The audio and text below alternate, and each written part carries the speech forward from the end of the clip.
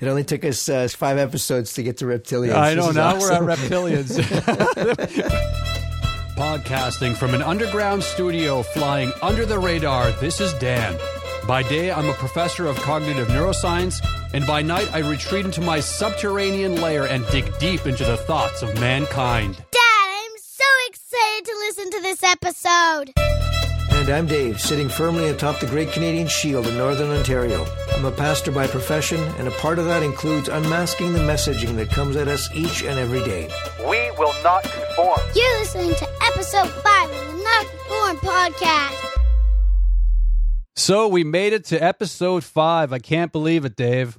We did. We made it to episode 5. Now, in the last 4 episodes, we've been focusing on propaganda and the control of public opinion and the control of the worldviews of the people of the West. But today we're going to pivot to what might seem to be a completely different topic, and that's the re-emerging interest in psychedelic drugs in the West. Oh, yeah, the psychedelics. Actually, Dave, it might not be that much of a pivot, as we'll see later in the episode.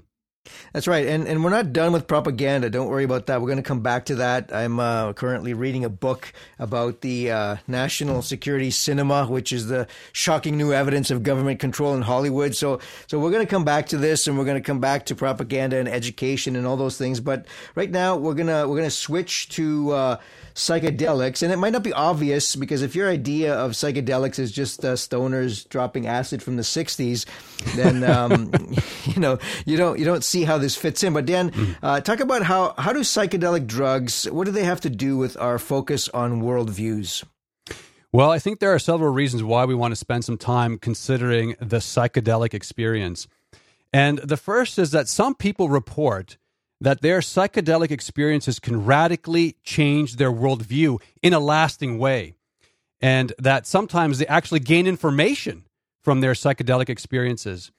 And second, it turns out that the experience can drive some people towards certain types of traditional religions, and we'll talk a little bit about those. And third, there are also those who claim that some major religions might have been inspired by ancestral use of hallucinogenic drugs, and we'll cover some of that also. But I should add here that right now, I think this is becoming more and more important because we're seeing a resurgence in the use of psychedelic drugs in the West. Yeah, Dan, a good example of this renewed interest in psychedelic drugs is the book by the well-known scientific writer Michael Pollan. And it's titled How to Change Your Mind. And I think the subtitle of the book says it all. What the new science of psychedelics teaches us about consciousness, dying, addiction, depression, and transcendence. And in this book, Pollan basically extols the benefits of the use of psychedelics to expand your mind and to gain insight into your life. And this book has been featured heavily by many media outlets. Dave, here, I have a clip here from ITV News in which Pollan describes a renewed interest in psychedelic drugs. Michael Pollan, author of How to Change Your Mind, a new science of psychedelics. Does this mean, are you arguing psychedelics are about to shrug off their sort of hippie, tie-dye reputation of the past and enter a new era? I think we're in the process of that happening. I think for most of us, psychedelics are our image of them was set and frozen in the 60s when they were a drug of the counterculture and associated with Timothy Leary and Ken Kesey and the war on drugs. Ultimately, a moral panic that engulfed these drugs and a lot of scare stories. But before that, and I didn't realize this, and most people I don't think realize it, there was a period of more than a decade of very productive research using psychedelics, LSD and psilocybin, which is the ingredient in magic mushrooms, to treat alcoholism, depression, anxiety, obsession, to understand schizophrenia.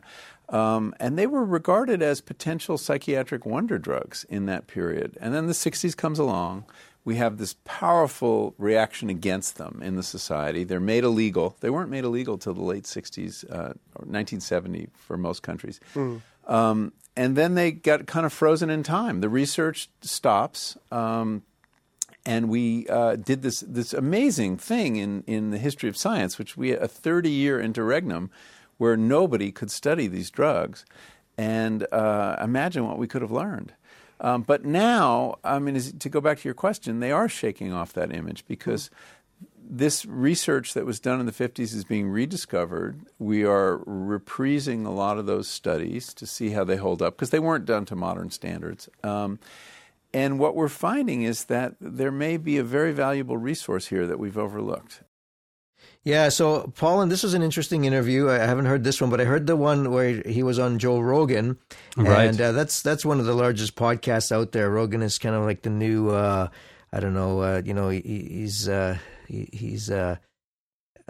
like replacing the late night talk show guys, right? Yeah, and he himself is a psychedelic user and an evangelist for the use of psychedelics. And I'll tell you, after I listened to that Rogan Michael Pollan interview, I was starting to look on Amazon Prime, or thinking about looking on Amazon Prime, and it wasn't for the book, so it's very persuasive, very persuasive.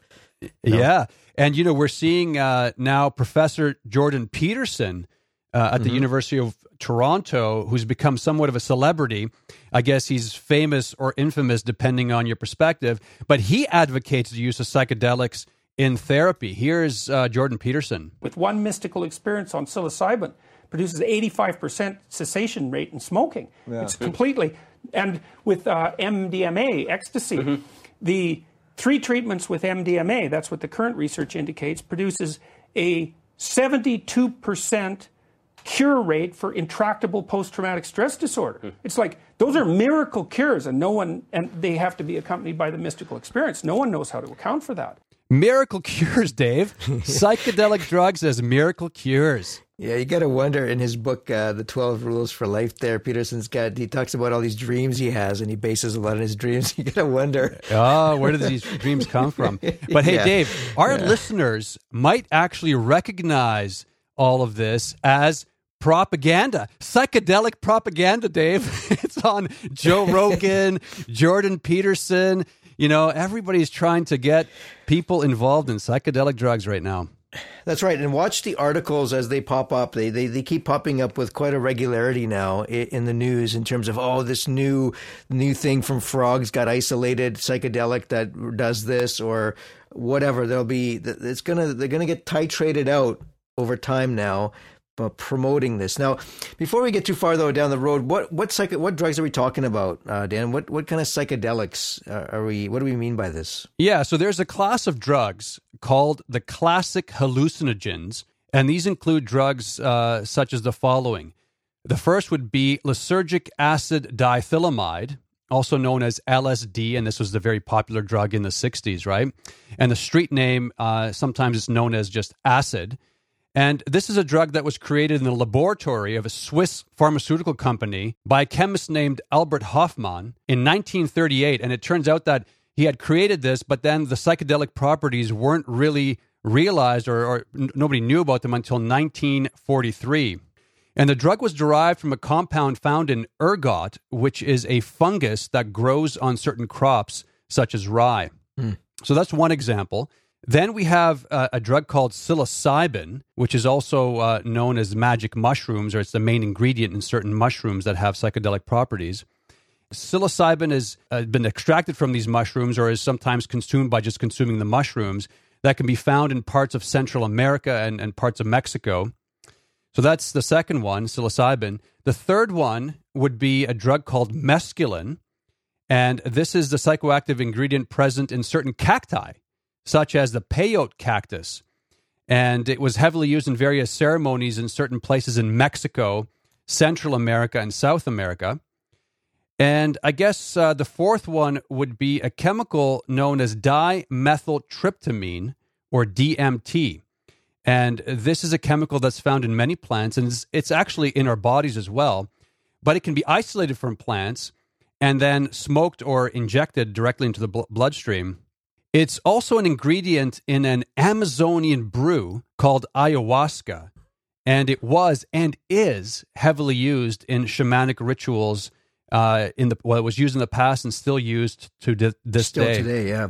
Yeah, I was reading an article where I was actually listening to a podcast where they talked about that it was under Trudeau that this church, ayahuasca church, was able to finally import their sacrament legally into Canada, which is basically taking this ayahuasca. Yes, I've read about these psychedelic quote unquote churches with their psychedelic quote unquote sacraments. We have to talk more about this in later episodes. It's very intriguing. But anyways, to those main four ones, so LSD, psilocybin, mescaline, and DMT, we can also, which are called the classic hallucinogens, we might also add some others, such as the mushroom Amanita muscaria. And this is that classic red mushroom with white dots that seems to appear all over the place. Yeah, like children's books everywhere. Yeah, and some video games. I think Super Mario, I've heard, had this particular mushroom in it. And then I guess we can also add the Mexican plant Salvia divinorum, which is also known as a sage of the diviners. But there are actually many other kinds of mushrooms and plants that have been used as psychedelics. So what about this term psychedelics? What does that refer to? Yeah, so that generally refers to the notion of consciousness expanding or mind manifesting. So sometimes they use the word hallucinogens, sometimes they use the word psychedelics, and there are some other terms as well that we'll encounter a bit later on. So when people take this stuff, what do they experience when they take these things? Well, maybe the best way to describe this is by looking at some people's reports of their first-hand experiences. And Dave, perhaps as we talk about these, you could maybe analyze some of it from a Christian worldview if the chance comes up. Yeah, definitely. I mean, let's make sure we outline the landscape, and then seeing how much time we have, even if we have to spill into the next episode, we can definitely do that. Okay. So one report that we can start with is that of Albert Hofmann, who is the chemist who first synthesized LSD. And in his book titled LSD, My Problem Child, which is a kind of a cool name, Hofmann writes the following about his first experimental LSD trip. And, back in those days, the scientists would actually experiment on themselves sometimes, and that's exactly what he did. And what I'm going to quote is actually near the end of his first psychedelic trip, his first planned psychedelic trip. Quote, "Now, little by little, I could begin to enjoy the unprecedented colors and plays of shapes that persisted behind my closed eyes.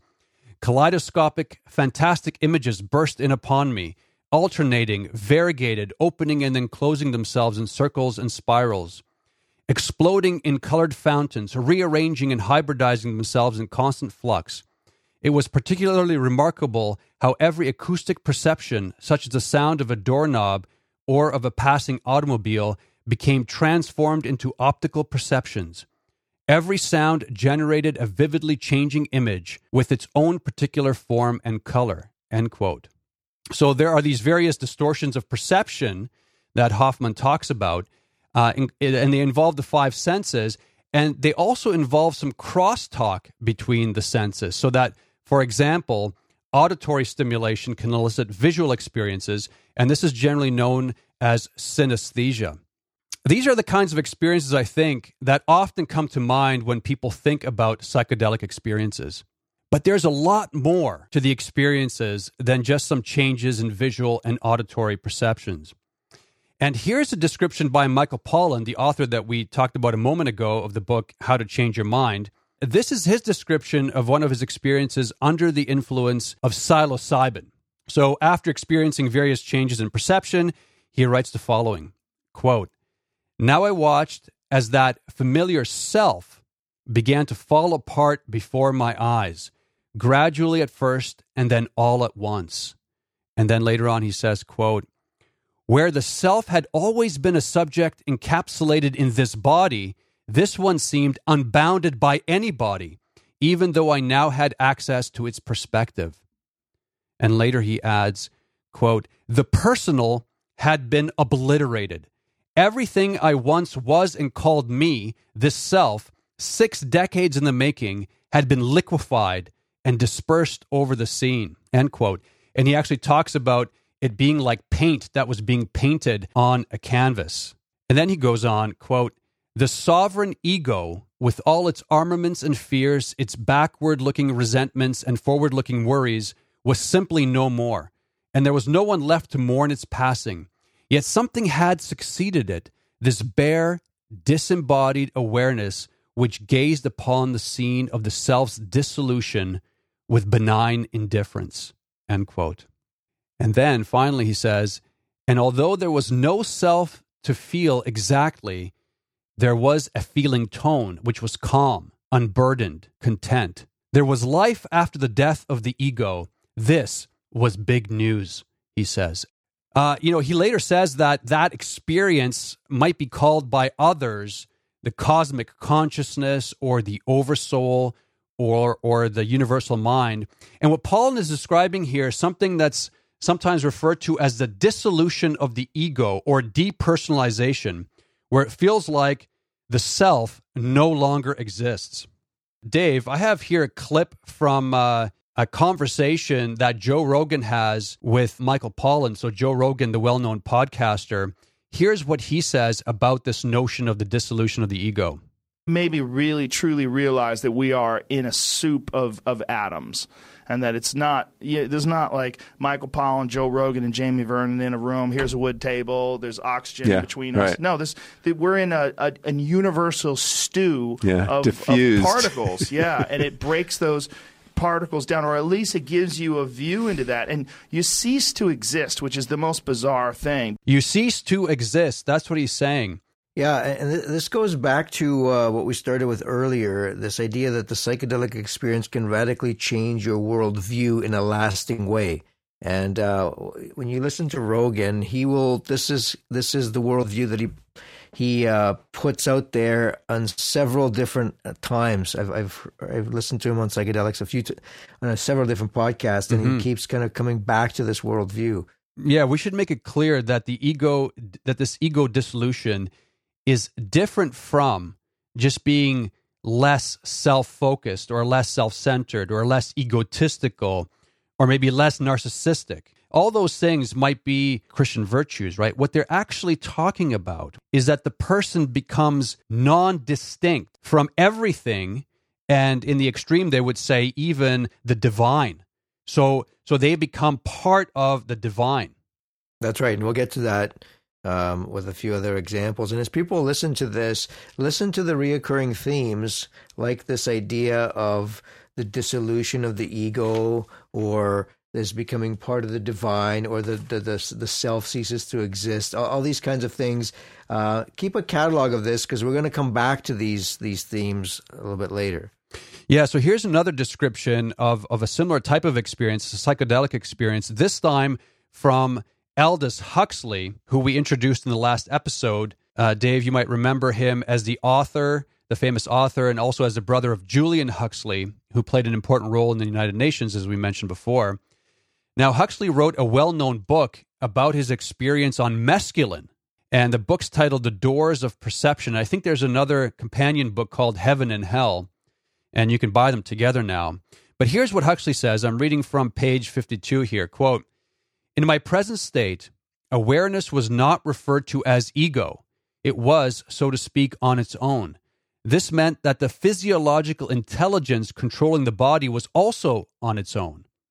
For the moment, that interfering neurotic who in waking hours tries to run the show was blessedly out of the way."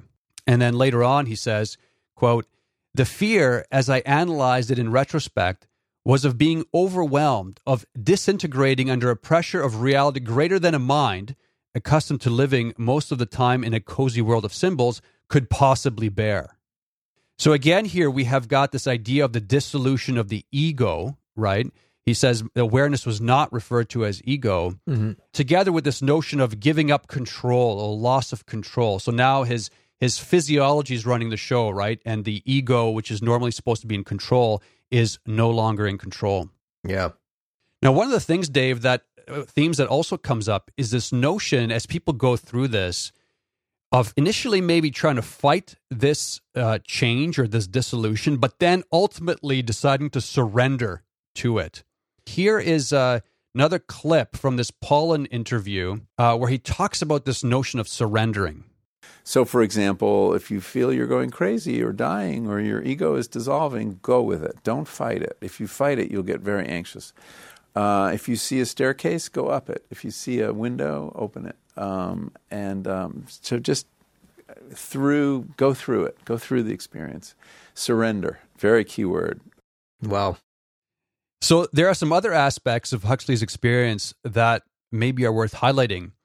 he writes the following in some other parts of his book, quote, "I was seeing what Adam had seen on the morning of his creation, the miracle, moment by moment, of naked existence." How would he know what Adam felt like?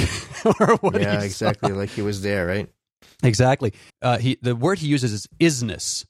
That's how he described that state of being, of this naked existence.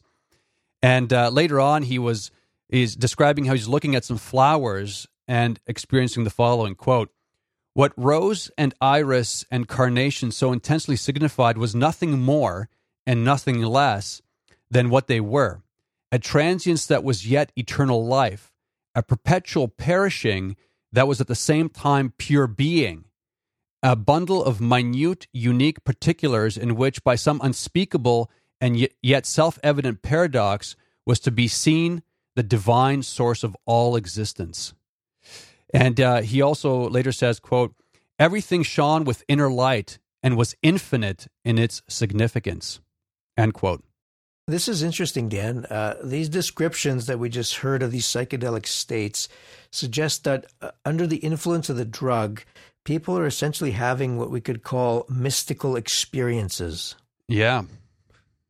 Yeah, and so I want to turn to the work of Dr. Rick Strassman, and he describes and he summarizes very nicely the characteristics of this mystical state. And Strassman's is important because he was the first to conduct publicly funded research on the experiences that were triggered by DMT. And he's going to come up a few times in this episode. So what he did was he injected volunteers with DMT, and then he recorded their physiological responses and also the reports of their subjective experiences. And in his book, he identifies a number of characteristics of this mystical experience. And so I want to read to you a series of quotes. Okay. I'm just going to plow through them that describe what he would identify as this mystical state. So, number one, there no longer is any separation between the self and what is not the self. There's no personal identity. So this is the depersonalization or ego dissolution we talked about before. Exactly. Also, time stops in as much as time no longer passes. Space becomes vast. And we hold up to examination all contradictions and paradoxes and see that they no longer conflict. Mm-hmm. Number 5, we can hold, absorb, and accept everything our mind conjures up, good and evil, suffering and happiness, small and large. That's interesting that he says accept everything. So it's not just holding things in your mind, it's accepting everything, including evil. And the paradoxes, right? And the contradictions. Yeah. So we'll have to come back to that when we go to critique this thing. Number 6, extraordinarily powerful feelings surge through our consciousness. Hey, see, the emotions is very powerful emotions involved in these mystical experiences. Exactly. There's a searing sense of the sacred and the holy. And so there we have the divine. Yep. And he says we call it enlightenment because we encounter the white light of creation's majesty. They see things in a new light, he writes. And because the person is depersonalized and part of all things, they fuse with this divine light. So they fuse with the divine. So they almost like become God. They're part of God in that sense. That's the way he describes the mystical state, yes. So these are the general characteristics of the mystical experience. And it seems that what happens when a person uses psychedelic drugs is they can get themselves into these states. That's right, yeah. And he would say that you can get into these states in other ways, other than the drugs. And that's what some of these meditation practices would be for. And so he would say, if you, go on certain kinds of fasting or certain kinds of diets, and then you do certain kind of breathing and meditation, you can actually get your body into these various states. And it might actually have something to do with the DMT, because it turns out we have enzymes to generate DMT even in the lungs. It's awesome, Dan. Instant enlightenment for the instant generation. That's great. That's right. You don't have And to actually, fast for 40 days. You don't have to meditate for 40 years, practice meditating. You can just pop a substance. Well, yes, Strassman actually was interested in this because, you see, he was doing he went into Zen Buddhism for a long time. He's actually Jewish, but then he grew up Jewish, but then left Judaism and went to Zen Buddhism. And his idea was, hey, maybe if we take these drugs, we could just get there faster, right? So that's one of the motivations behind a lot of his research. Just getting back to the what we're talking about here, the whole one of the big points is here that this whole thing seems very authoritative, and the experience is authoritative. And so, why don't you play that clip from Michael Pollan with the interview about with the William James thing? William James, when he was writing about the mystical experience, which this is, by the way, William James is known as the father of psychology in America. Criteria, said that one of its hallmarks is the noetic quality of the experience, by which he meant what happened is objectively true. It's not just an opinion, it's not an insight, it's a revealed truth. And that authority is, I think, what allows people to actually change their behavior or their thinking after this. Yeah, so it feels very authoritative, like they've been given a personal revelation.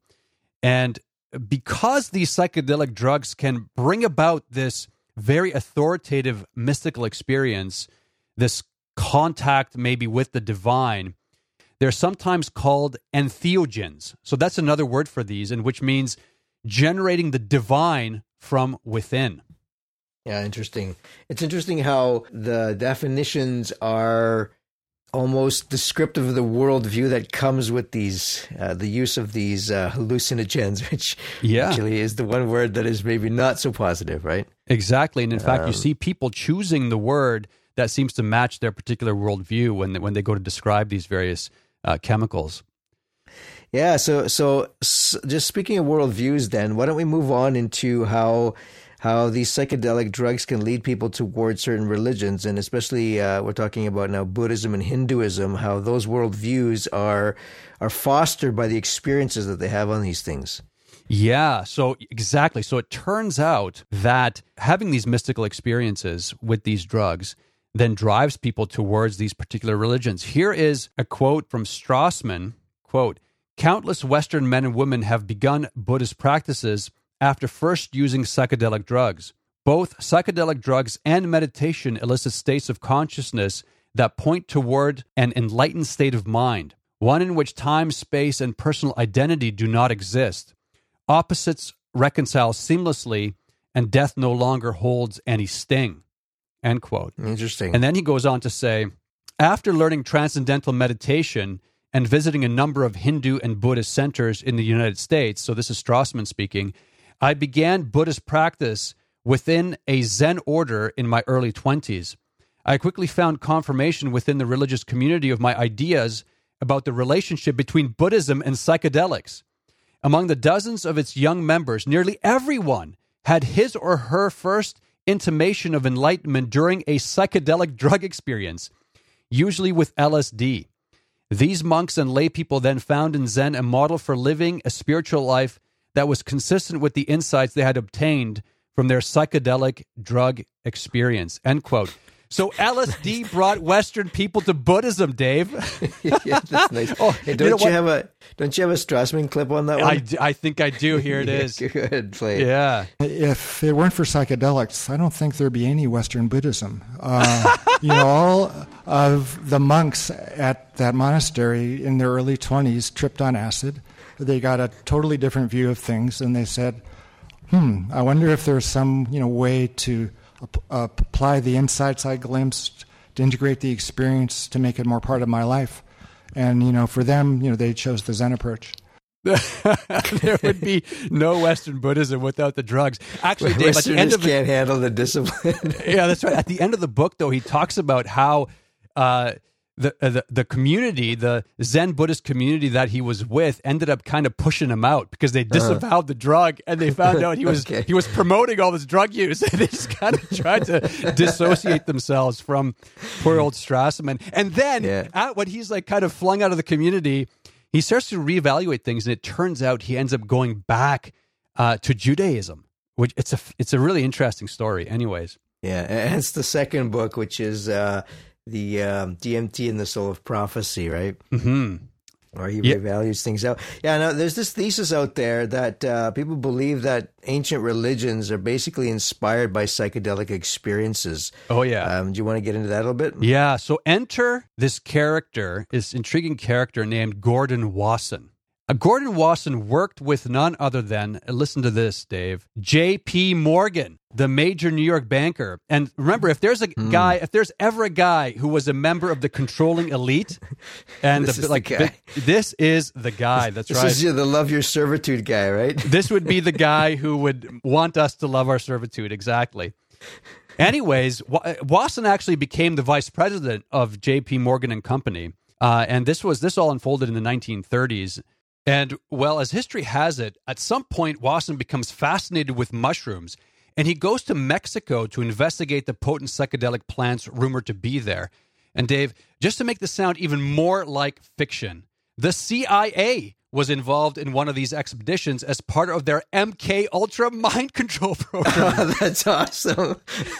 Yeah, and that's a real thing, by the way. And even Michael Pollan writes about this in his book. Oh, definitely. I mean, you can look up Trudeau didn't want to apologize because a whole bunch of the research was done in Canada and a Quebec clinic on Canadians. Oh, my goodness. This MK Ultra program. And so here we're back to propaganda and all this other stuff that we talked about before. So, see, we didn't really pivot with this topic.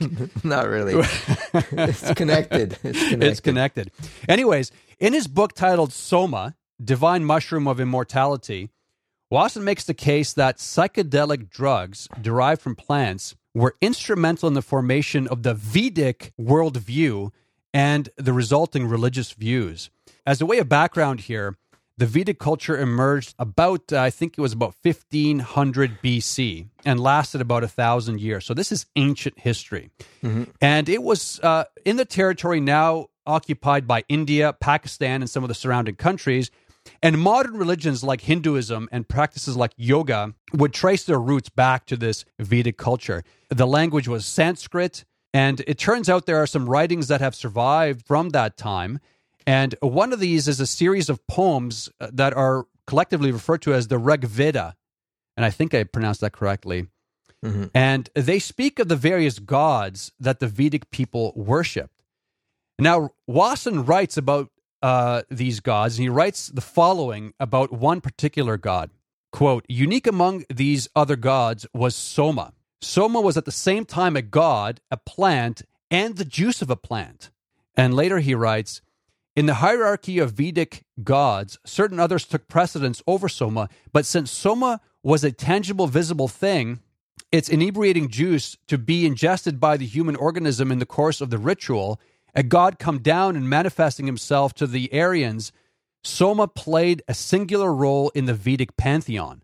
And then later he says, now he's stating his thesis, in a word, my belief is that Soma is the divine mushroom of immortality, and that in the early days of our culture, before we made use of reading and writing, when the Rig Veda was being composed, the prestige of this miraculous mushroom ran by word of mouth far and wide throughout Eurasia, well beyond the regions where it grew and was worshipped.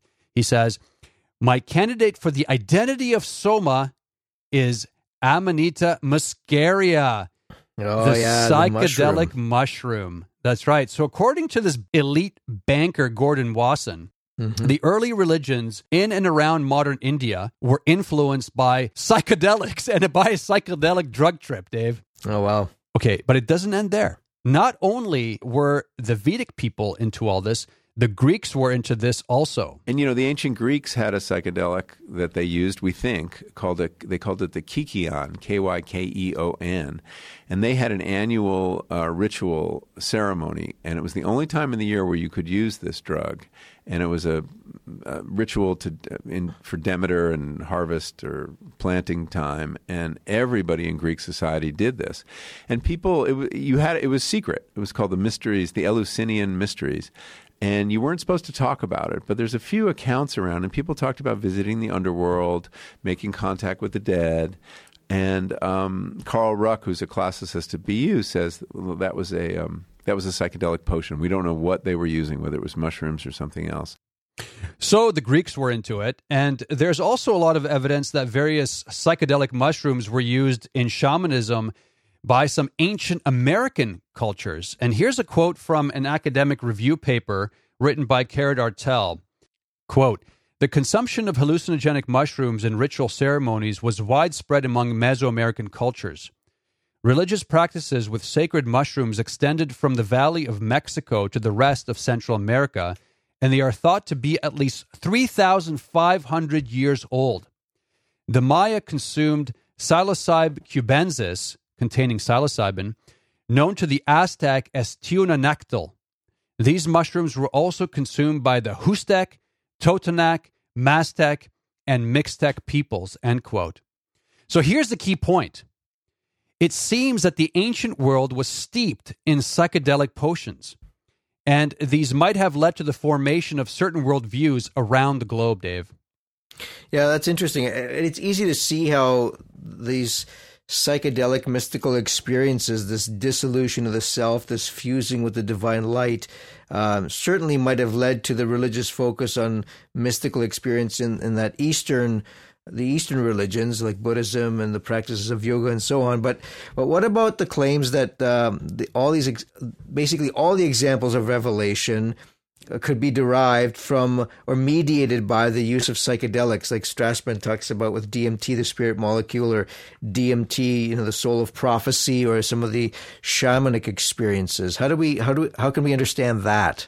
Well, yeah, here's where things get even more interesting, I think, because in some cases, and particularly, as you say, when people are taking DMT, which is a key component in ayahuasca, which was heavily used by the Mesoamerican people, folks experience breaking through into another realm, another reality, and interacting with various entities. And it turns out that in some cases, these entities give people messages. They confer knowledge that seems to massively impact these people's worldviews. I think I have a clip here of Joe Rogan's DMT experience and his experience of these DMT entities. And this is in a conversation with Michael Pollan.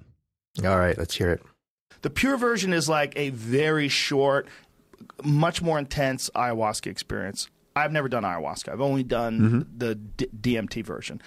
So just for our listeners here, remember that ayahuasca is this potion that's brewed in the Amazonian basin, but DMT is a component of that, but you can also just extract the DMT and inhale it typically without the rest of the ayahuasca potion. So he's talking about taking the DMT itself. By injection or no, smoking it. But what you get out of it is you're there while this is happening, and you're just blown away, and you're like, I can't believe that's true in what I'm ayahuasca seeing. too. You're present. But there's just to be clear here. I want to highlight this, Dave. He says that you're present here. Okay, so for some people, when they take the DMT, they don't experience an ego dissolution. They don't lose the self. They are actually present in the experience. They remain themselves. So it's it's a slightly different experience than under some of the other hallucinogens. But there's all these entities that are trying to calm you down. Relax, take it in, settle down. They're all trying to calm you down and alleviate. Helpful. Yeah, it's weird. Yeah, so he says these entities are actually talking to him and trying to calm him down. I have another little clip here, and this is a clip from a TEDx talk by author and lecturer Graham Hancock. And he's a very controversial figure, and of course, we're not endorsing him. He just happens to be talking about this in the public domain, and he's somebody who's read and who's also listened to quite a lot. And of course, we're not endorsing Joe Rogan or any of these characters, right? We're just using clips of them because they're the guys talking about it. But here's Graham Hancock on this TED Talk. Another universal experience of ayahuasca is the encounter with seemingly intelligent entities which communicate with us telepathically. Now, I'm making no claim one way or another as to the reality status of these entities we encounter, simply that phenomenologically, in the ayahuasca experience, they are encountered by people all over the world. And most frequently of all, the spirit of ayahuasca herself, Mother Ayahuasca, who is a healer. And although she's kind of the mother goddess of the planet, She seems to take a direct personal interest in us as individuals, to heal our ills, to want us to be the best that we can possibly be, to correct errors and mistakes in our behavior that may be leading us down the wrong path. And so Graham Hancock, goes and drinks the brew, this ayahuasca, and all of a sudden he has got this experience of this mother goddess healer, Mother Earth. Isn't that interesting, Dave? Yeah, when you hear the story of people talking about this ayahuasca thing, they talk about the plant teachers, and they talk about how the plants teachers told them how to brew this thing up. It's definitely worth taking a note of. Yeah, and you want to ask the question, well, where did maybe goddess worship come from? Could it have been some of these people taking, ayahuasca and experiencing this goddess, Mother Ayahuasca? Well, and you'll find that a lot of the Gaia stuff is interconnected. The ecological stuff is interconnected, and the way with the psychedelic movement as well. There's a lot of interplay there. Yeah, write that down, because let's get into that in the next episode. We got to unpack that a little bit more. Good idea, Yeah. Yeah. I got some quotes here from Strassman, because remember, Strassman was the guy who actually did experiments with DMT. He would inject people intravenously with DMT, and these were volunteer research participants. And when he did so, he recorded what they said, and so people would be just saying what they were experiencing. So it's really it's a good resource. Basically, his first book, is got many chapters describing these firsthand reports. And so let's go through a couple of these to give you an idea of what these entities are like. Here's one quote. Then there were 3 beings, 3 physical forms. They were raised coming out of their bodies and then back to their bodies. They were reptilian. Reptilian, Dave. Reptilian. It only took us 5 episodes to get to reptilians. This is awesome. I know. Now we're at reptilians. We're going to get banned off every platform now. But yeah, that's right. We're not talking about Hillary Clinton here, guys. Anyways, I'll put an article in the show notes that explains that joke. That's right. They were reptilian and humanoid, trying to make me understand, not with words, but with gestures. They wanted me to look into their bodies. I saw in them and understood reproduction, what it's like before birth, the passage into the body. So notice there's communication happening here. They're making this particular participant understand, and the creatures are reptilian. Nice. Okay, I have another one here. This is another DMT session. Quote, they were trying to show me as much as possible. They were communicating in words. And just, by the way, sometimes people report that they're using gestures or telepathically. We heard Graham Hancock say telepathically, right? Mm-hmm. Okay, so they were communicating in words. They were like clowns or jokers or jesters or imps. There were just so many of them doing their funny little thing. I settled into it. I was incredibly still, and I felt like I was in an incredibly peaceful place. Then there was a message telling me that I had been given a gift, that this space was mine, and I could go there anytime. I should feel blessed to have form to live. It went on forever. A connection had been made. The whole thing was really crucial to my spiritual development, end quote. Strassman talks about how he was actually very surprised about this because he expected that people would just fuse with the divine light and everything, and all of a sudden, that's not happening. They are there.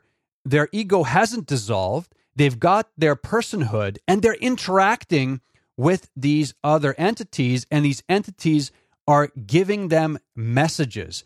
And these messages can have a transformative effect. And here's another quote by Graham Hancock about this. When I first encountered ayahuasca, I'd already been smoking cannabis for 16 years, and almost immediately, ayahuasca started giving me messages that this was no longer serving me, that it was leading me to behave in negative and unhelpful ways towards others. And of course, I ignored those messages for years and years and went back to being stoned 16 hours a day. So by self-admission, it seems like Hancock was a stoner. Yeah. And when I went down for my regular encounter with ayahuasca in October 2011, I was given the most unbelievable kicking by Mother Ayahuasca. And I was put through an ordeal. It was a kind of life review. And it's not an accident that ayahuasca is the vine of the dead. I was shown my death.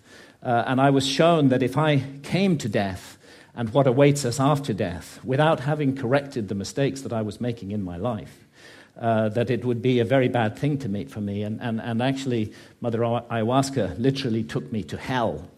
And that hell was a little like this hell painted by Hieronymus Bosch, a truly terrible place, and a little like the place that the ancient Egyptians called the judgment hall of Osiris, where our souls are weighed in the scales in the presence of the gods against the feather of truth, of justice, of cosmic harmony. And I was shown that the path I was walking, my abuse of cannabis and the behavior associated with it, was going to lead me to be found wanting in the judgment, and that I might face annihilation in the world beyond death. So perhaps not surprising that when I came back to England later in October 2011, I gave up cannabis, and I've never smoked it again since then. And actually, and again, I'm speaking only personally with no comment on others' use of cannabis, it's as though a monkey has been lifted off my back. I'm liberated in incredible ways. Far from my creativity being inhibited, I find myself writing much more productively, much more creatively, much more focused, and much more efficiently as well. And I've begun to be able to address those negative aspects of my behavior, which cannabis had revealed, and hopefully to make myself slowly, it's a long progress, into a more nurturing, more loving, more positive person. And this whole transformation, it really has been a personal transformation for me, was made possible by this encounter with death that Mother Ayahuasca gave me. So Hancock was saved by Mother Ayahuasca, Dave. And go ahead. Well, and this is going to be one of the ways that psychedelics are being sold today, is because of their supposed curative powers. Yeah, you can apparently experience these or some kinds of entities with other kinds of psychedelic drugs other than DMT. And there's an article that was published in The Guardian. It was titled, "Welcome to the Trip of Your Life, The Rise of the Underground LSD Guides," or The Rise of Underground LSD Guides. And there you can read about various psychedelic guides. And by the way, this is illegal in the United States because it's illegal to use these substances, but these guys are basically getting people to use these drugs and then guiding them on these trips. But you can read about guides like Steve, who tells about, quote, the time he took psilocybin and a snake god entered his body and left him convulsing on the floor for an hour. The snake god was benevolent, he says, and the convulsing was cathartic, a tremendous discharge of anxious energy, he says, end quote. And notice that sounds like the Kundalini snake that yogis believe enters you during yoga practice and helps you fuse with the divine, right? It's supposed to sort of like, I don't know, enter through your butt and then climb up your spine, and its head sort of pokes up out your forehead, which becomes a third eye, right? So we're back to these Eastern religious views again, but here this is not... Yeah, exactly. This is reptilians again. This is not DMT. This is a psilocybin. So it's a different drug, again, but an entity, and it's got these clearly yogic type characteristic. So yeah, this guy Steve in the Guardian article takes the drug. He experiences a snake going up into him, and then he becomes an underground DMT guide in the U.S., where it's illegal to do that. So these things can lead to these transformative experiences. Yeah, it's interesting because Michael Pollan in that Rogan interview talks about the fact that he did all the research. He went to the studies. He went to the places where they're using these in a authorized manner, but he was not he didn't meet the criteria to be in a study, right? He wasn't dying of cancer or any of these kinds of things. And so he had to resort to these underground guides and vet people so that he could have the experiences that he wanted to have in order to help write his book. Yeah, because doing this or taking an experiential approach is part of his... that's his approach, right? Yeah, that's his MO. So, that's his MO. That's right. And then, of course, he talks about how he met some very sketchy people working as these underground guides. Yeah. They will link the Guardian article anyways. It's Guardian, right? Yeah. Yeah. So, all right. So in terms of these entities, and I hope you got a clip for some machine elves in there because I'm eagerly awaiting those things. But how do we think about these entities? The people are experiencing these entities from another realm, and what are we to make of these things? Right. What do you think, Dan? Well, so the most obvious explanation, and the one that I think most people in neuroscience would hold, we could call the materialist explanation. And this view suggests that all there really exists is the biological brain, so that's the material brain. And so consciousness and the conscious experiences are just the result of biological brain activity. And so on this view, you take the drug and it simply alters brain chemistry, and this causes changes in consciousness, which we would call hallucinations. It is, I think, pretty well known right now that many psychedelic drugs, especially, DMT and LSD, have a physical structure, a molecular structure that is similar to the brain neurotransmitter, a special chemical in the brain called serotonin. Actually, you have this chemical in your gut as well. It's mostly present in your gut. And so it seems to be the case that the drug can therefore mimic the influence of serotonin in the brain, and that's how it can exert its effects and create these hallucinations. I think it's important here that this view would suggest that the entities that people experience are not real. They are just a figment of people's imaginations that have been triggered by this chemical. Yeah, and the thing that fits nicely for the materialist here is that then with the psychedelics, the materialist has a nice explanation for the origin of religion, right? He can explain it in a simply materialistic kind of brain chemical kind of a way. This is how he came up with this stuff. That's right. Now, the materialist has trouble understanding why this would work like this in the first place, right? Yeah. But they would say, well, maybe it helps, make society, and so it was selected for evolutionarily and so on. They can make all sorts of stories there. Well, the stories go even further back. They say, the monkeys started using these things, and then they got smarter because they used these things, and their brains got bigger, and, That's right. It's just, the storytelling just goes on, right? Yeah. I have a clip here from Joe Rogan considering the materialist explanation as well as some other explanation. Here he is. Doing DMT. I've 100% communicated with something. The question is whether that something was actually in my imagination or in my mind, or that something was something that takes place in another dimension. I don't know. I can't be sure. Right. So another possibility that he raises here, and I think this is the really intriguing one, is that DMT actually allows one to make contact with another realm or another dimension. Yeah. It's interesting because when Rogan goes on from there, if I remember correctly, what he basically says is that he struggles with it, but the problem he has is because the mode of the experience was he's on his couch and he initiates the experience by ingesting this substance or smoking the substance, and he has this experience. But he says, if I woke up in the middle of the night and I had this experience, I'd be totally convinced this was an alien abduction. Right? Yeah, so just mode of it's or the mode that he initiated this on his couch, right. Is the thing that makes him lean more towards that's in his head, but he has to confess that the reality was so real that it could totally, it's the exact same thing as an alien abduction. Yeah, and people come to the conclusion that they might be contacting another reality because these entities seem so real. The whole experience sometimes, to some people, feels more real than regular reality. And here's a clip from Strassman again talking about this. I think the thing that was the easiest for people to do is just take it at face value.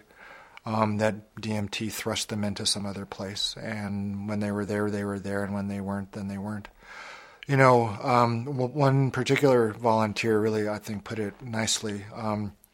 He was of the opinion that where he went to on DMT was just going on, kind of on its own. That it was not as if when he did DMT in the study that he took up kind of at the point that he had left off. It was more that he entered that realm sometime down the road from the time that he had last entered it. So it was ongoing, and he dipped into it here and there. It wasn't like it was a product of his mind as much as a technology that he could use to enter that world, those worlds that was going on independent of him. So he'd be there one time, then he'd be there the following time, and time would have elapsed in that realm just as much as it happened in this world.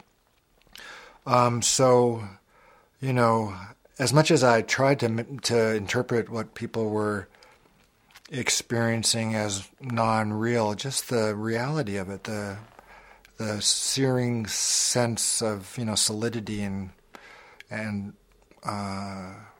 just the truth of what they were experiencing, that made them really not want to swerve from attributing autonomous, independent existence to those things. So Strassman begins with the notion that these things might not be real, but then the data that was coming in, these descriptions and the convictions from his participants seem to suggest that they actually were contacting some other reality. And so here is Strassman articulating this sort of other explanation, something other than this materialist explanation that we mentioned before. As objective things, we might understand the beings as residing in alternative levels of reality, such as dark matter or parallel universes. Modified consciousness resulting from elevated brain levels of DMT, endogenous in non-drug spiritual experience, or exogenous in other settings, allows someone to peer directly into those realms and thus view their contents, including their inhabitants, the beings. Yeah, so Strassman is saying that it's possible that the administration of DMT tunes the biological brain system such that it's able to receive a transmission from another dimension. So in other words, the person can mentally enter in consciousness into another dimension. And there are others who hold the same view. So here's Graham Hancock with a particular kind of analogy. Our materialist science reduces everything to matter. Materialist science in the West says that we are just meat, we're just our bodies. So when the brain is dead, that's the end of consciousness. There is no life after death. There is no soul. We just rot and are gone. But actually, many honest scientists should admit that consciousness is the greatest mystery of science.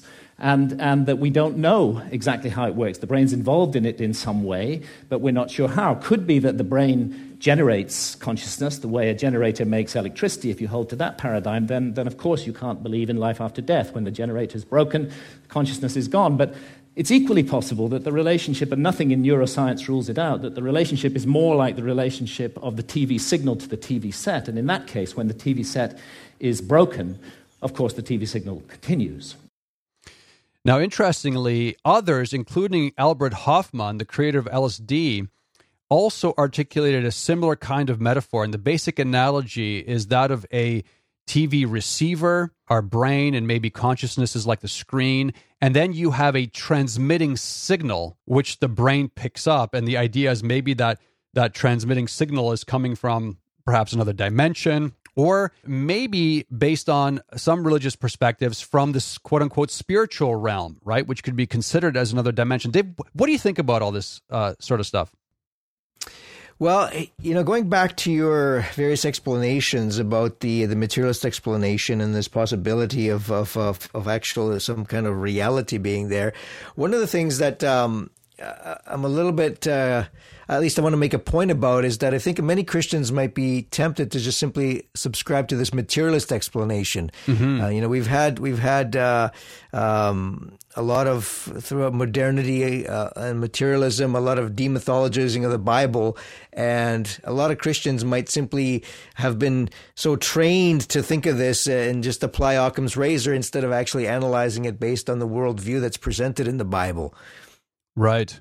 And I think that many Christians, they believe in God, right? That's Christianity. But then what? So there's God, there's Jesus Christ, risen and ascended. There's the Holy Spirit. So you get the Trinity, and that's just part of Christian belief. If you don't believe that, you can't call yourself a Christian. But then what else? Well, you press people, and there's a devil. There's a devil. Okay, so there's a devil. There's Yep. some demons, maybe a few angels because they pop up here and there in the Bible, right? But even there, even with the devil, it's amazing how many Christians don't believe, or at least don't have in their day-to-day headspace or worldview from which they operate the concept of a personal devil, as in an entity, not just some sort of abstract evil, right? And then the existence of what the Bible calls these unclean spirits. Right. Now, think about this. Do you remember that movie, the 90s movie, The Stargate? Yes. Yeah, and I remember Vaguely. being terribly disappointed after seeing that movie, right? And Why is I was disappointed by its scope. Ah. Or I should say lack of scope, because Okay. it was hyped as one of these things of, this was going to be another grand universe like Star Wars with galactic systems and worlds and aliens and races, the term Stargate. I know, and you're always I interested in that stuff. Yeah, I used to be much more so than now, but Yeah. It was just promised this whole scope, right? And as it turned out, it was kind of wimpy. It was just this one bad guy with this one pyramid ship, and he was beat up. He was beat back by a group of American Special Forces. And I may be completely mischaracterizing this One movie. bad guy. I don't remember. Maybe you're a fan. And they developed this a little bit later in the show. It got bigger, but I just remember this disappointment in the scope. And I think for many Christians today, that's their Christianity. It's really limited in scope. Whereas the Bible, it has a much larger reality in it. I mean, think about even in our own worship or liturgy, we talk about worshiping with the angels and archangels in all the company of heaven, right? Or we sing about the Lord God of Sabaoth, and that's just the Hebrew word for heavenly hosts. Yeah, I bet you most people think he's saying that we're singing Sabbath. Yeah, We don't even know probably, they're right? saying heavenly hosts. But these are the heavenly hosts, right? So we're talking huge, or think about even Psalm 82, verse 1. God has taken his place in the divine council. In the midst of the gods, he holds judgment. Right, and that's that whole divine council worldview, which we'll have to get into. That Mike Heiser in his Unseen Realm really opens up and elucidates and recovers for us, those of us who have been demythologized by modernity, right? Or think about even Revelation with. I've been studying that a lot recently. Yeah, it's with an the apocalyptic dragon. writing, and so it's figurative, and so you got to be careful. But you got the dragon, and you get this whole host of strange demonic creatures, And right? beasts, you got the first beast, the second beast, and all this kind of stuff, and lots of angels. Yeah, Exactly, right? And so people reject the Bible because it lacks scope or grandeur, and instead they pine after these fictional, richly populated universes like Star Wars or Star Trek or the Marvel Cinematic Universe or what have you. But the point I want to make is that Christians ought not to quickly dismiss these experiences as simply psychological artifacts. Yeah. Okay. But to look at them and look at their content and look at the messaging that is coming from this content and from these entities, especially when they themselves, the entities, make claims about who they are. Right? We had one of those, and I'll give another good example in a minute. And then look at the effect of these experiences and the messaging that it has on the recipient. Yes, absolutely. Okay? And you're going to notice that, first of all, much of this messaging is deeply anti-Christian. And when you listen to these psychedelic guys, they constantly have anti-Christian messaging. They always talk about how Christianity was actually holding things back. And actually, Albert Hoffman talks about this. A number of these guys talk about this. McKenna and others. They're always talking about how Christianity is holding back all these benefits of the psychedelic experiences. That's right. And so they overtly bash Christian beliefs, and they also promote a worldview that's deeply opposed to the Bible's worldview, right? And so when you think about this, the one thing, even just as we're getting on near the end of the show here, is to take into account that, first of all, the Bible's worldview has a place and a space for the existence of this other world, of these otherworldly, non-physical entities. Okay? Yes. And God has given prohibitions against contacting them. So, Dave, what you're saying is that it could very well be that these people taking these drugs like DMT are actually making contact with entities in the spiritual realm. But this is, from the Christian perspective, a forbidden type of a contact. It's a non-sanctioned contact. Yeah, that's the way I would interpret these experiences. And look, in Deuteronomy in chapter 18, beginning of verse 9, you get this. And this is the Deuteronomy's in the first 5 books of the Bible. It's the Jewish Pentateuch, right? So this is foundational for we could call it the Judeo-Christian worldview on this stuff. And this is what we read. Look, when you come into the land that the Lord your God is giving you, you shall not learn to follow the abominable practices of those nations. They shall not be found among you anyone who burns his son or his daughter as an offering, anyone who practices divination or tells fortunes or interprets omens, or a sorcerer or a charmer or a medium or a necromancer, or one who inquires of the dead. For whoever does these things is an abomination to the Lord, and because of these abominations, the Lord your God is driving them out before you. You shall be blameless before the Lord your God. For these nations which you are about to dispossess listen to fortune tellers and diviners, but as for you, the Lord your God has not allowed you to do this. Yeah, so it's very clearly treating those things like the sorcerers, the charmers, and so on, as actually doing something maybe real and bad. That's right. And notice that the actual, you got these contact things, but then you got anyone who burns his son or his daughter as an offering, right? Child sacrifice very much is connected in these ancient practices to these other things. The interprets omens, charmer, medium, necromancy, inquiring of the dead. And notice the sorcerer there, right? Now, when we think of sorcerer, you typically, what comes up in your mind, right? It's typically stuff like, guys with pointy hats with, and energy orbs and fireballs coming from staves and, the video games or the Hollywood effects. But it's interesting because I looked this up in the Greek translation, the Septuagint, because I wanted to sort of map it into the New Testament. But the word behind sorcerer is pharmakos, or in the New Testament, the same word pharmakia, right? And again, in the New Testament, it comes with prohibitions. And when you look at the semantic domain of that word, it's the use of magic, often involving drugs and casting of spells upon people. Wow. Okay? The focus is upon the use of certain potions or drugs and the casting of spells. And then always commentators talk about it's the abuse of drugs. Right. But that's kind of a modern way of thinking, the abuse of drugs, because what you have here is you have people seeking knowledge. And it was interesting. I looked at the Septuagint, that's the Greek translation of the Old Testament, and I looked at an English translation of that, and it was, and one who augurs with sorcery. Now, wow. I didn't even know what augur means. I had to look it up. So that's to divine or interpret a good or bad outcome. So it's basically seeking knowledge using drugs or potions.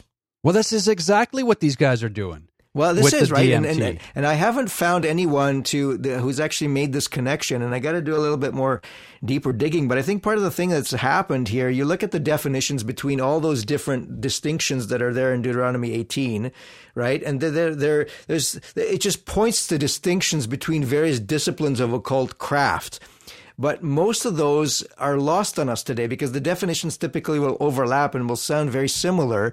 And I think that's because this Judeo-Christian worldview has managed to a certain extent to push this stuff away, to push it into the margins, to push it out of Western culture.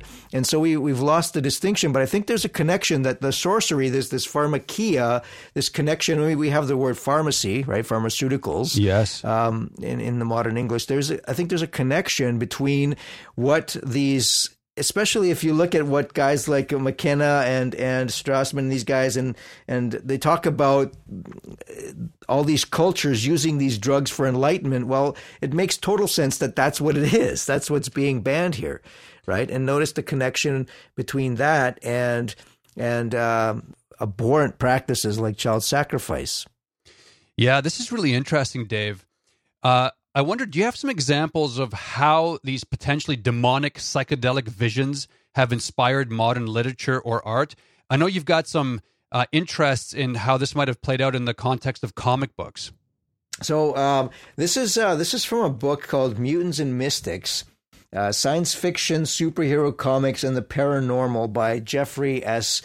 Kripal, I think that's how you pronounce his last name, and he's the J. Newton Razor Professor of Philosophy and Religious Thought at Rice University. So this is not just some kind of comic loving stoner writing about stuff. He's written other books like The Serpent's Gift, Gnostic Reflections on the Study of Religion. Notice The Serpent's Gift. I know, right? the serpent again. And the serpent again, and again with the reptilians, right? So this is very interesting because he what he does in this book is he kind of connects his own psychedelic experiences to the biographies of many of these writers that wrote some of these classic, what are considered classic comics, and the influences on them that led to the scripts that they wrote and the kind of stuff that they were into most of their life. And so he starts out talking about Alan Moore, who is author of The Watchmen and another one, Promethea. These are really well known and by comic book fans.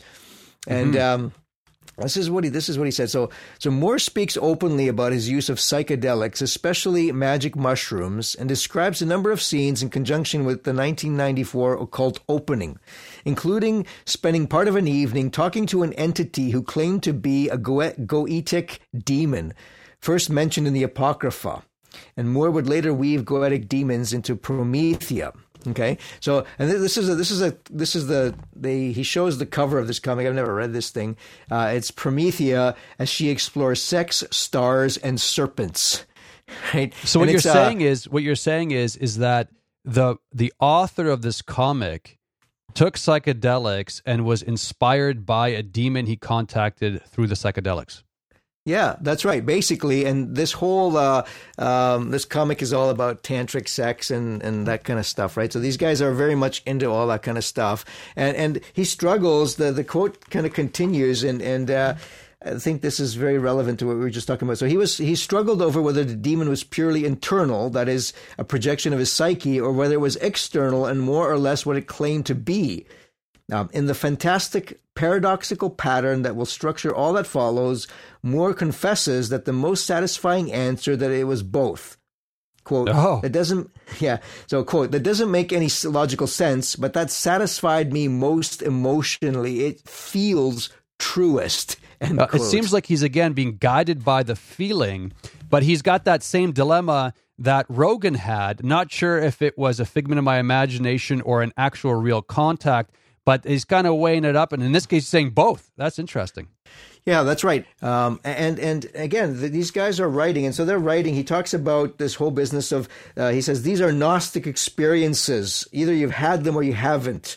And by Gnostic, Moore means a particular kind of direct and immediate experiential knowledge of one's own divinity that cannot be reduced to reason or faith and stands very much opposed to the consensus reality of society and religion.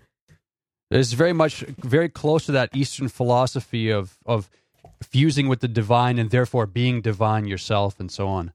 That's right. And then he throws in this jab here. He says, faith is for sissies who daren't go and look for themselves. That's my basic position. Magic is based upon gnosis, direct knowledge. And so, it captures, we're going to have to get into the influences that come into the messaging, that come into the stories and the shows and all that, movies and everything. But just from this topic, he's encountered this goetic demon that then later influences his writing. Yeah. Okay. Yeah. And one of the things that's interesting is that he's there in that offhanded comment saying, you people who would have faith by reading and hearing, that's not as good as me who's had a direct experience through the psychedelic drug. That theme is going to come up again later. I've got one more example here, if you'll permit me to talk about it. And this is another author. This is Grant Morrison. And this is a guy who, his most celebrated comic book is The Invisibles, but he's also penned All-Star Superman, Batman, Justice League of America, Doom Patrol, the new X-Men. So anyways, he's very influential in comic book lore. And so he has this contact experiences in this Kathmandu hotel overlooking a Buddhist temple in the same year, 1994. And Kripal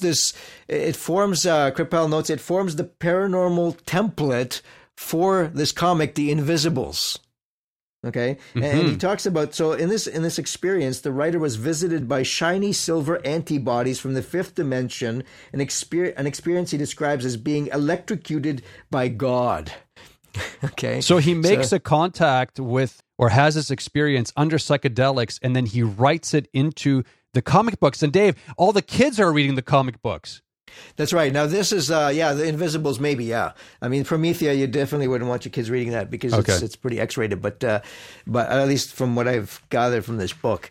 But Dave, you know, when my daughter sometimes, my 6-year-old, even when she sees in some cartoons the various kinds of weird creatures and so on, she identifies and she'll turn to me and she'll say the following. That's demonic. You know, and nice, I'm sure that's she'd good. be saying that if she was listening to this right now. Yeah, definitely. It's interesting because later on, Kripal notes, like, when these guys write, he says there are no throwaway lines. The writer expects his readers to go and research the historical and philosophical background of such quote unquote fictional allusions. Right? These guys are not doing this by accident. And then just a little bit later, he says this, look, so The Invisibles was not just about a tantric contact experience in Nepal, though throughout those 6 years of writing and living, the comic was the diary. It was about Morrison's love of the Beatles in the 1960s. It was about his psychedelic trips on LSD, magic mushrooms, ecstasy, and DMT in the 1990s. It was about his reading of H.P. Lovecraft and all those space monsters. And a near-death vision of Jesus. In December 1995, Morrison lay dying of an advanced, undiagnosed staph infection that had collapsed a lung. Quote, Gnostic Jesus, a kind of slightly savage, bearded firebrand, appeared to him in a giant column of light and said this, I am not the God of your fathers. I am the hidden stone that breaks all hearts. And so the writer puts that line into The Invisibles. And so this fiery Jesus apparently then told Morrison a number of beautiful things, that how the worlds worked and none of the stuff he can remember. But he told him something that he did remember, and that is this. Now, that he didn't have to die, that he could return if he was willing to work for us and spread the light. Oh, so there's an evangelistic component here. Dave, what you're saying is that these guys have had these experiences with these demonic entities through their psychedelic trips, have written it into these various comic books, and are essentially that way preparing the young generations to adopt this different worldview, this what turns out to be a completely pagan, non-Christian worldview. Yeah, absolutely. This is propaganda fully in action. And in a future episode, we can line up a whole list of examples of how this is going on through just about any show on Netflix, right? Hey, Dave. But one more thing. Listen to this. So the greatest lunacy is to believe in a creator. By doing so, we deny our own divinity. Broken to the yoke of religion, we forget who made our burden and set it upon us. So this is the kind of Gnostic, anti-Christian stuff that these guys then evangelistically put in their stuff. Yeah, they're setting themselves up as God. Dave, this was an amazing analysis. I got to give you one of these. Great point, Uncle Dave. Well, I'll give you one of these too, man. You're awesome, Uncle Dave. That was a great analysis.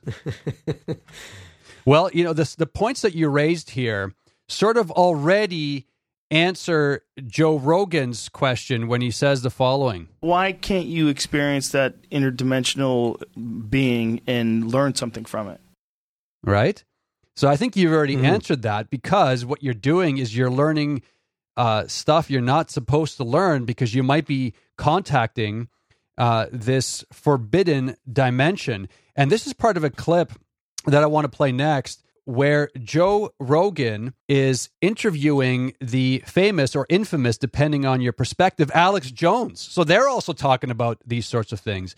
And here is that part of that conversation. And be a better person when you come out of it. Because for whatever reason, at first it's all beautiful, and soon you're an Aztec base, kidnapping all the local tribes and killing whoever's the tallest or the smartest. Every time it gets control, it starts murdering everybody. And it always starts beautiful. It always starts great. So you're talking about ancient civilizations where they ritualize psychedelic drugs and they wind up killing everybody? In every case. In every case, the priests say we have to throw babies into fires. We have to cut their hearts out. So Alex Jones, that was his raspy voice there.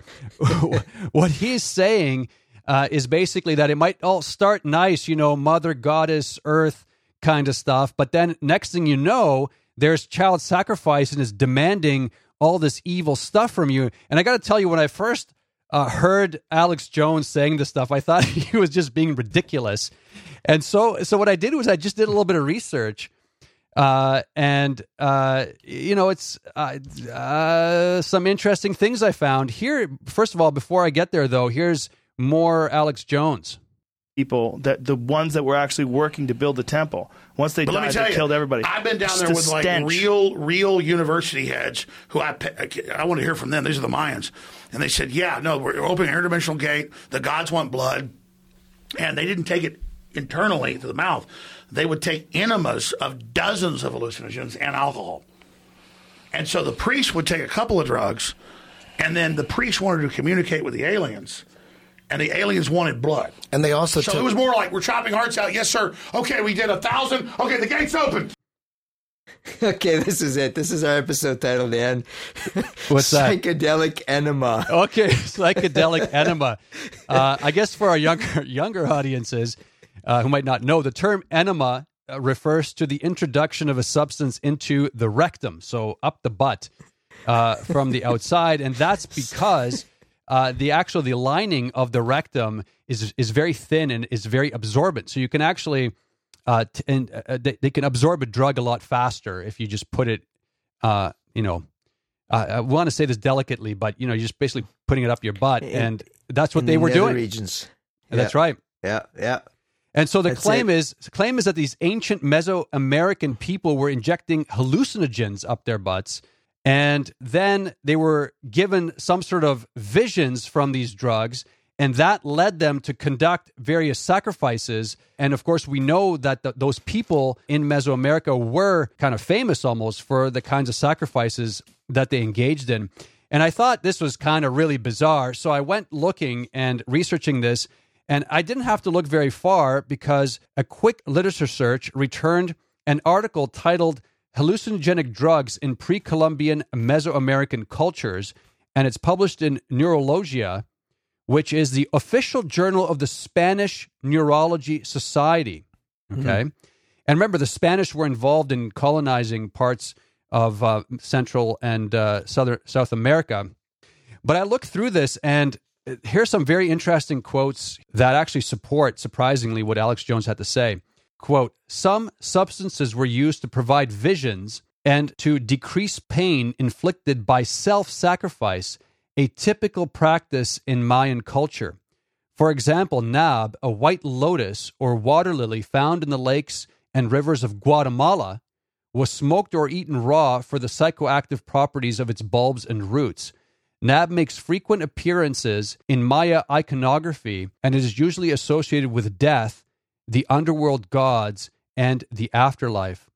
Mayan priests practiced divining and entered ecstatic states to communicate with the gods and forces of nature. And then a few sentences down, the Maya used enemas to administer certain substances in order to attain more intense trance states more quickly. Researchers have discovered Mayan classic period sculpture and ceramics depicting scenes in which hallucinogenic enemas were used in rituals. Some figures are shown vomiting while others receiving enemas. There are also anthropomorphic terracotta figures demonstrating the self-administration of psychoactive enemas. So they do it to themselves too. Quote, the iconography on many ceramic vessels from the Mayan late classic period shows some figures chatting as they receive enemas and pots overflowing with foam from a fermented drink. And I see they show this figure here of a mural, and sure enough, there's this guy sort of laying on his side with his one leg up, and another guy applying this large turkey baster to the guy who's laying down to this guy's butt. And then like above him, there are these weird like winged dragon creatures or something flying. That's probably depicting his actual vision, right? So this is for real. They were actually doing this kind of stuff, right? And listen to what it says. The Dresden and Madrid codices, this is a few pages later, the Dresden and Madrid codices show mushrooms in Mayan scenes of human sacrifice. Interesting. So it does, in fact, seem to be the case that this type of practice was, or the use of psychedelics was associated with these sacrifices and all these bizarre demonic practices that those people were engaged in. Pharmakia. That's right. You. Now, Dave, I just have a couple more quotes here, and then we apologize to our listeners for dragging this episode on, but we have to get through to this important information. Here are just a few quotes from Strassman's participants. Listen to the demonic aspect of these experiences, Dave. Quote, when I was first going under, there were these insect creatures all around me. They were clearly trying to break through. I was fighting letting go of who I am or was. The more I fought, the more demonic they became, probing into my psyche and being. I finally started letting go of parts of myself as I could no longer keep so much of me together. As I did, I still clung to the idea that all was God and that God was love, and I was giving myself up to God and God's love because I was certain I was dying. As I accepted my death and dissolution into God's love, the insectoids began to feed on my heart, devouring the feelings of love and surrender. Nice. That's demonic, right? That's right, yeah. And here's another quote. Quote, it's more like being possessed. I mean, the guy just directly said this participant. Yeah. It's more like being possessed. During the experience... So this is another Strassman subject. This is another Strassman subject. During the experience, there's a sense of someone or something else taking control, right? So it's not just that you're losing control to some experience. There is another entity that's taking control. Quote, it's like you have to defend yourself against them, whoever they are, but they certainly are there. I'm aware of them and they're aware of me. It's like they have an agenda. It's like walking into a different neighborhood. You're really not quite sure what the culture is. It's got such a distinct flavor. The reptilian being or beings that are present. So the reptilians are back again. Yep. Oh, Dave. So on that note then, I guess what we're saying here, if we were to just close this off, is that it's completely conceivable that they are these demonic entities or fallen angels, if you will, that can influence people through these psychedelic experiences. Would you agree with that, Dave? Yeah, definitely. And, you can rail about the Bible forbids that. But the reality is it's there for those prohibitions are there for our protection. And the two quotes you just read are perfect examples of that these entities do not have your best interest in mind. Yes. And if that's the case, and enough people are doing this sort of drug, and remember that we mentioned that now it's being pushed into the mainstream, it's possible that it can start to take over the culture. And then you have groups of people essentially being guided or, in other words, possessed by these entities. Mm-hmm. And then the next thing you know, in comes the psychedelic enema. That's right. Right? And children's hearts are being ripped out. Right? Yeah, exactly. Yeah, exactly. Yeah, that was just old tech. All right, Dave. So now we got IV. Now, look, we don't have. I think we're going to have to get into this next episode is this whole aspect of evangelism, because as I kind of joked about the Pollan Rogan interview or the Rogan interview of Michael Pollan, these guys are extremely persuasive when they talk. It's a real sales pitch about these benefits of these psychedelics and what great things they have to offer. And there's a real danger here that, for example, your students, and much of this is being couched in terms of it's science based and tech. Silicon Valley is doing microdosing and it's got all these benefits and all this kind of stuff. But there are some real dangers to opening yourself up to these experiences and the worldviews that come out of these experiences. Yeah, I totally agree, and maybe we'll get a little bit more into shamanism, and I can also talk more about this current trend where these drugs are being used as these quote-unquote miracle cures of various mental disorders and where all that's going. So we still got a lot to talk about, and let's save it for another episode. Okay, Dan, so let's just close with reminding our listeners where they can find us. You can find us on the web at www.notconformshow.com. You can also email us, and on the website you'll find links to the episodes. You'll find players that you can play, just stream it off the web. You'll find detailed show notes about each of these episodes, and from time to time I might add stuff to the show notes even after the fact. So if you're just as a resource, if people come back to this later, things that are interesting that are related to the show. If you want to give us some feedback or information or send us some articles or links, you can contact us at info@notconformshow.com. Again, that's info@notconformshow.com. And on the web, you'll also find our RSS feed for Simplecast. But you can just search Not Conformed on the various players, iTunes and whatnot. You should be able to find us there. If you're not finding us where you want to find us, let us know, and we're slowly working our way to make sure that all these things are enabled. I know I got to still work a little bit on Google Play to make sure that works. But send us a note, info@notconformshow.com. And Dan, we're going to sign off and talk to you in the next episode. All right, Dave. Talk to you later.